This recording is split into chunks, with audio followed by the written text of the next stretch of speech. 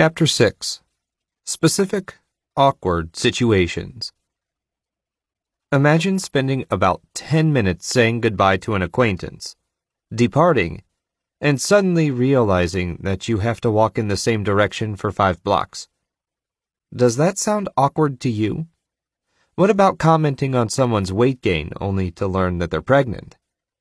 These aren't infrequent situations we get ourselves into.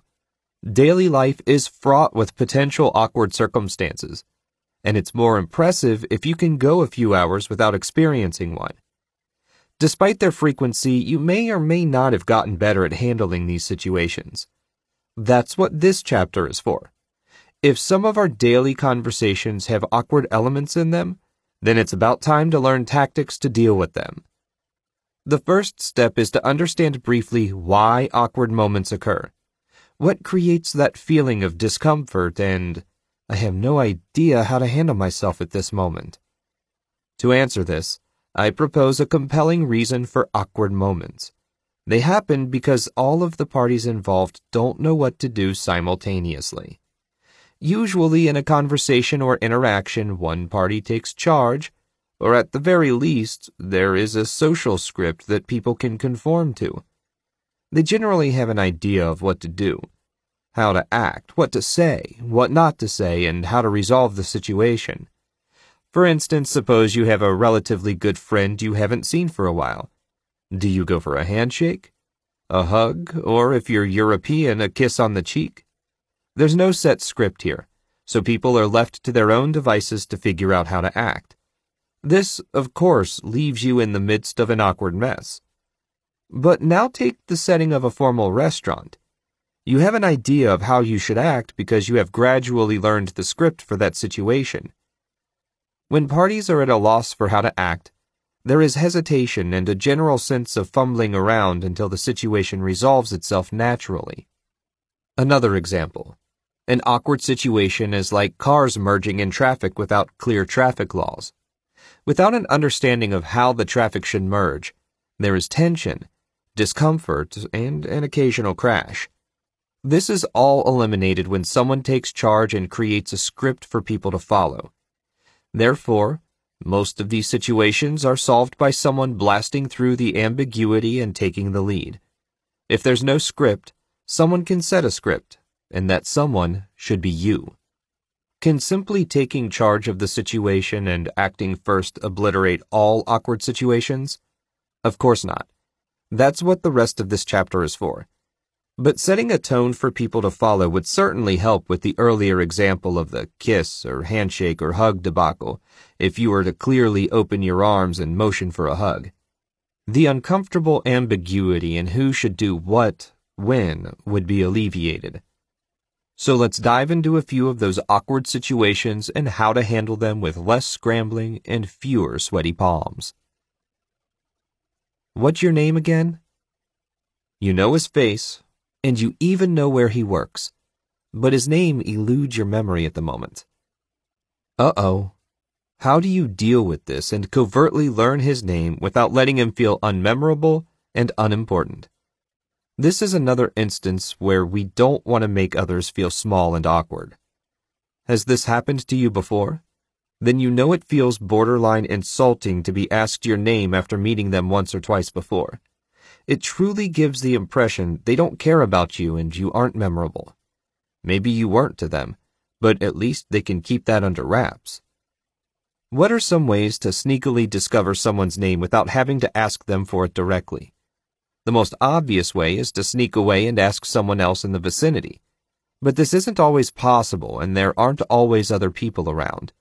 Therefore, these methods involve getting the person to say their name for another purpose than to tell you. Think of it like the fairy tale of Rumpelstiltskin. In this fairy tale, a creature named Rumpelstiltskin will only give relief to a family if the family can guess his name, which is difficult to say the least. The family sends a messenger to communicate with this beast, and in the process the messenger observes Rumpelstiltskin talking out loud to himself in the third person, and revealing his name when he thought no one was around. The story typically ends with Rumpelstiltskin becoming so angry that he inadvertently tears himself in two.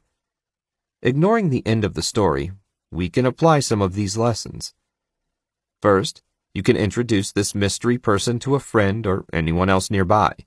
It's not necessary to know the names of either people. You can just grab both people and say, "Hey, have you two met each other?" And they will naturally introduce themselves with their names and shake hands.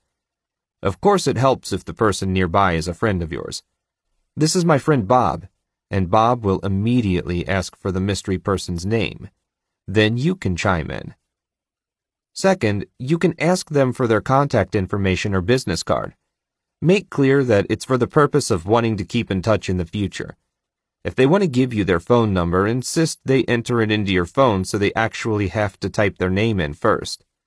If they want to give you their email address, often their name will be in it. Ideally, they give you a business card so you have their full name to refer to. If attaining their contact information somehow doesn't bring up their name, you can ask them to spell their name for you by claiming that you are terrible with spelling. Even if their name is common, like Kevin or Eric, you can still claim that you recently met someone who spelled their name Keavan or Eryck, so you just need to make sure. Finally, you can always apologize and claim to be a combination of terrible with names and stressed out on the day you met originally. This is probably the answer closest to the honest answer of, "I didn't pay enough attention to you, so I forgot." Most people have had days like this, so there is some level of understanding if you emphasize how bad of a day it was for you. On the flip side, what about when people don't appear to remember your name? There are two ways of dealing with this, and most people choose the one that inadvertently creates tension. Bad and tense. "Hey, you don't remember my name, do you?" This instantly puts people on the defensive and is a bit passive-aggressive. It makes an assumption, and the immediate response to this will be an apology. Why start a conversation off with that tone? Better. "Hey, I'm Bob. We met at Ned's party. I'm not sure if you recall. How you doing?" This takes charge and allows the other person to save face and skip the discomfort of not knowing. Not remembering someone's name can be embarrassing, but it's a condition that is easily fixable. Remember, taking charge and creating a script for people to follow is what obliterates awkwardness. Accepting compliments. We give compliments on a fairly frequent basis, but why exactly do we give them? You might be paying a compliment as part of your charm offensive, or simply be thinking out loud about an observation about someone.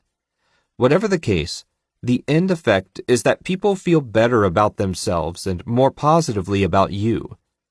We're after the positive consequences of a compliment. They feel better about themselves, and that translates to a conversation and their feelings about you. Giving a compliment is easy, and we've even covered some ways to make them special. But in practice, accepting and receiving compliments is rarely a smooth process. Some people know what to say, but most fumble with it. Think back to the last compliment you paid someone. You may imagine that it sends people to cloud nine, but the path was probably a bit more twisted. What happened after it was given? Most people, including you, often don't know how to handle direct praise and become uncomfortable when confronted with it. We live in societies that are both passive and hateful of pride, so this shouldn't be a surprise. When we avoid being direct in our lives, we have no idea what to do when we're face to face with it. The response was probably one of the following. False modesty.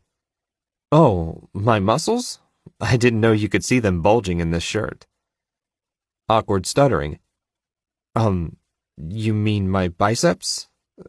Thanks, I guess. Flat out denial masking happiness or belying deep insecurity. What are you talking about? I'm fat, ugly, and out of shape. You're blind. Direct evocation of a deep insecurity. I'm fit? I don't know. I used to be the fat kid and I never really see myself as attractive or deserving of anyone. Gratitude, then immediately switching topics out of discomfort. Hey, thanks. How about the weather? You'll probably recognize each of these responses, and hopefully you can see how each is not ideal. Only the last example doesn't derail a conversation and make both parties feel uncomfortable about being positive. Handling a compliment poorly can stall an interaction. Sometimes there is a resistance to accepting a compliment because people don't want to be caught in a false positive. In other words, people don't want to genuinely say thank you only to be told someone was kidding or being sarcastic about the compliment. It's the equivalent of waving at someone, only to discover that they weren't waving at you but actually at someone behind you. So how do you take a compliment gracefully and within the flow of a conversation? You already know that you can accept it directly, but chances are you're not doing that because of the aforementioned fear of a false positive, or plain discomfort showing pride in yourself. Therefore, you can safely accept a compliment by complimenting the compliment. This keeps a conversation flowing and also caters to your compulsion to move the attention off of you. Patrick, your haircut makes you look like a Gap model. Thanks. When did you get so great at complimenting and flattering people?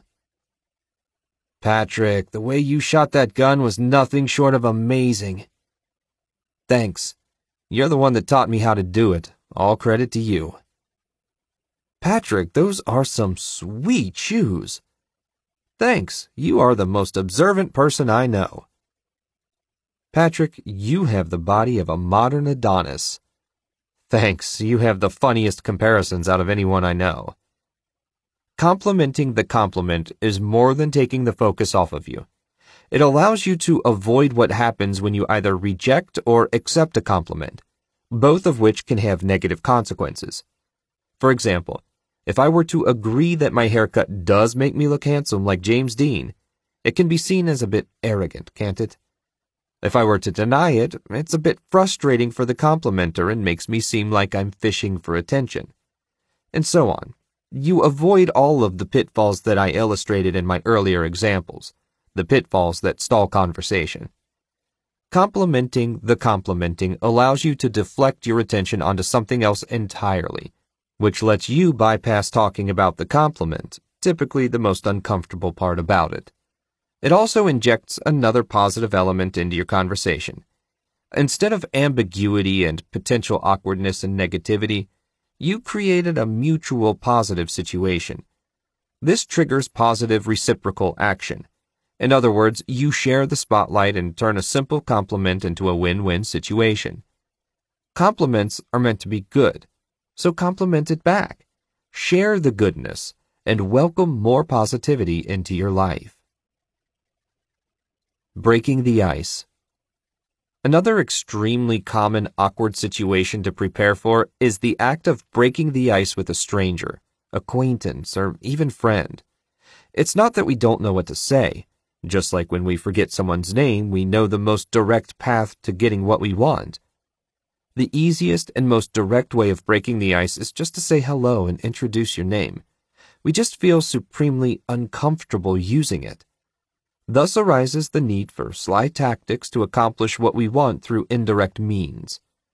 This happens for a multitude of reasons, summed up by the feeling that we are interrupting people or otherwise inconveniencing them. That's one way of looking at it. Unfortunately, it's the most common. We have trouble breaking the ice with people, even though it's such a simple thing, because we create a they'll think feedback loop in our brains. For instance, if we suddenly chat up a stranger or barge into two people already having a conversation, we are afraid they'll think I'm a weirdo, they'll think I'm a creep, they'll think I'm rude. It doesn't matter that these aren't true. We think they are true, and thus they stop us from easy solutions to the problem of breaking the ice. It's a matter of finding a way to deal with this potentially awkward situation and getting ahead of the judgments and assumptions you create for yourself. How can you feel okay about breaking the ice? By doing it indirectly. In other words, having some sort of excuse or justification to speak to someone. When we have come up with a reason, suddenly it's easy to interrupt people or walk up to a stranger. For instance, would you have a problem walking up to someone and asking for directions if you were utterly lost and on the verge of exhaustion? doubtful, and not just because of necessity. You'd feel that you have a compelling reason to speak, and that would override your fear of judgment. That's the meaning of indirect in this context. You have an actual reason to approach someone, and when we can create one for ourselves, we can convince ourselves to take action more easily.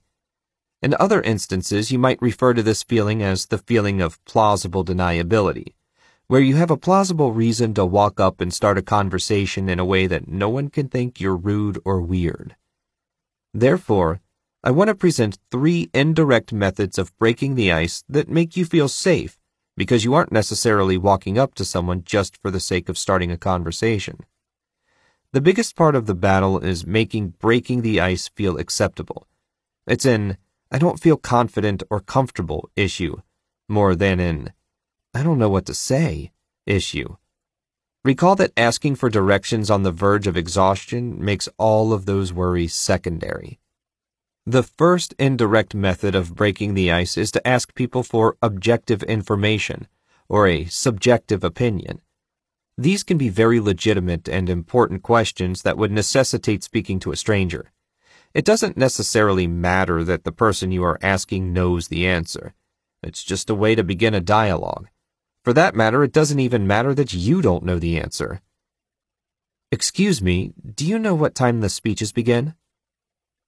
Do you know where the closest Starbucks is? What did you think of the CEO's speech? Do you like the food here? The first 2 examples are asking for objective information, while the latter 2 are asking for a subjective opinion. The second indirect method of breaking the ice is to comment on something in the environment, context, or specific situation. It can be as simple as an observation. Imagine you are thinking out loud and prompting people to answer. Did you see that piece of art on the wall? What a crazy concept. The lighting in here is beautiful. I think it's worth more than my house. This is an amazing DJ, all the rock ballads of the 80s. Notice how these are all statements and not direct questions. You are inviting someone to comment on your statement instead of asking them to engage. The third and final indirect method of breaking the ice is to comment on a commonality you both share. For instance, why are you both at your friend Jack's apartment? What business brings you both to this networking conference in Tallahassee? What stroke of misfortune brought you to the DMV this morning? So who do you know here? So how do you know Jack? Has Jack told you about the time he went skiing with his dog? The idea with these commonalities is that they are instant topics of conversation because there will be a clear answer behind them. These indirect icebreakers aren't rocket science, but their main value is to make you feel okay with breaking the ice, which is the real problem. Dealing with interruptions. A final awkward situation to be ready for on a daily basis is dealing with interruptions. Actually, this goes beyond awkward and straight into the infuriating category. You're explaining the mechanics of how to apply for a research grant to your coworkers. One of them cuts in on you to comment on the tediousness of the process. You allow a few minutes for her rants. Then, when she pauses to take a breath, you thank her for sharing her thoughts and continue. You don't get past your second sentence when she interrupts again to ask a question. You indulge her curiosity and answer, then continue with the process you're trying to explain. Then she interrupts you again. If this is a familiar situation for you, you understand how exasperating it can be to try to manage such interruptions without seeming like you're shutting somebody out. You want your listeners to have opinions about what you're discussing, and you don't want to dampen the interactive atmosphere in the room by snubbing those who offer theirs. So how do you deal with intrusive interruptions without sounding like an oppressive authoritarian? Use the preemptive strike. Suggested by Harvard professor Francesca Gino, this tactic involves explaining beforehand when interruptions will be welcome. For example, you may kick off your presentation by saying, "There are 5 main points I want to run down with you so that everyone's oriented on the issue first. Then we'll be soliciting opinions and questions from the group based on what you hear from that." This lets your listeners know that offering their opinions or questions before you've finished all 5 points is likely to be premature, so they'll be better off reserving those until the end of the presentation. If someone still interrupts you during your presentation, you could reinforce the message by saying, "Allow me to finish giving all 5 points first like I mentioned. Then I want your thoughts." This lets your listeners know that it's not that you don't care about what they have to say, it's just that there's a better time to hear them out. When they understand that they'll later have their time to step on the podium and be heard with undivided attention, they'll be less likely to intrude while you're delivering what you have to say. There may still be times, though, when the preemptive strike is not enough to strike down a constant interrupter. As explained by licensed clinical psychologist Dr. Joel Minden, interrupting during social situations is a way to demonstrate power. Not wanting to surrender that power, some people may insist on dominating conversations by frequent, intrusive interruptions. This differs from the way a friend's excited talk may overlap with yours as you both engage in a lively conversation. That's no biggie. Aggressive interrupters are destructive, butting in constantly to demonstrate their power. To deal with frequent, intrusive interrupters, writer Rose Eveleth suggests calling the other person out on their intrusion, repeating their name over and over, and interrupting back until they finally give way to you. However, Dr. Minden points out that this may lead to a power battle that you're unlikely to win if you're not the confrontational type. Nonetheless, Dr. Minden says that effectively dealing with constant interrupters will still call for a degree of assertiveness. You'll need to learn how to hold your own conversational ground. If you feel intimidated by the idea of asserting your own right to talk uninterrupted, consider changing the way you think about assertiveness. It's not about being confrontational. It's about being open and direct about what you think is the appropriate way to hold a productive conversation. Say your colleague insists on interrupting you with irrelevant comments during your presentation. You may deal with the situation by saying, "I'd appreciate it if you reserve your comments and questions for the end of the presentation. I'd like to finish discussing these points first so we could make the best use of the time we have." Now, what about in situations when it's you who's accidentally interrupted someone, or you're witnessing another speaker being interrupted? How do you reel the conversation back to a place where the person interrupted doesn't feel like they're being disregarded? Simple. Immediately after the interruption, ask the person to continue. Say that as you hasten to elaborate on a point your colleague has raised, you accidentally talk over him and draw the attention of the room to your explanation instead. Once you realize what has happened, address your interrupted colleague with, "You raised a great point about the advantage of tapping local community resources. May we hear the rest of what you intended to say about it?" This will let your colleague, as well as the rest of the group, know that you heard his point clearly and are interested in the complete expression of his views about it. The world will never run out of interruptions to riddle your day with, but the mission is not to eliminate them entirely. It's to learn how to handle them effectively. Takeaways. Awkward situations occur just about every day, yet they're still awkward because we never learn how to deal with them. So how do you deal with awkward? By taking charge and setting the tone and eliminating the ambiguity that causes the awkward in the first place. But it's also helpful to provide blueprints on how to deal with common awkward situations you might come across. The first is forgetting someone else's name, and that's a matter of getting them to say their name without you directly asking. You can introduce them to someone else, ask for their contact info, ask them to spell their last name, or just fess up that you forgot and it's not personal. Accepting compliments is also something people handle with discomfort, and it's just a matter of deflecting the attention from yourself and complimenting the compliment. In this way, you can turn positivity one way into positivity for two people. Breaking the ice with strangers is never a comfortable feeling, but that's because it feels intrusive and rude. If you can give yourself a plausible reason for speaking to people, then you can easily interject and break the ice. For instance, you can ask for information or an opinion. You can also comment on something that is shared or comment on something in the environment. Finally, dealing with interruptions can save your sanity because interruptions are frustrating. You can use a preemptive strike to let people know that you don't want to be interrupted. You can continually emphasize it and use it as a barometer to gauge who will respect your space. If you are the one who interrupts, then make it a habit to bring things back to what the other person was saying.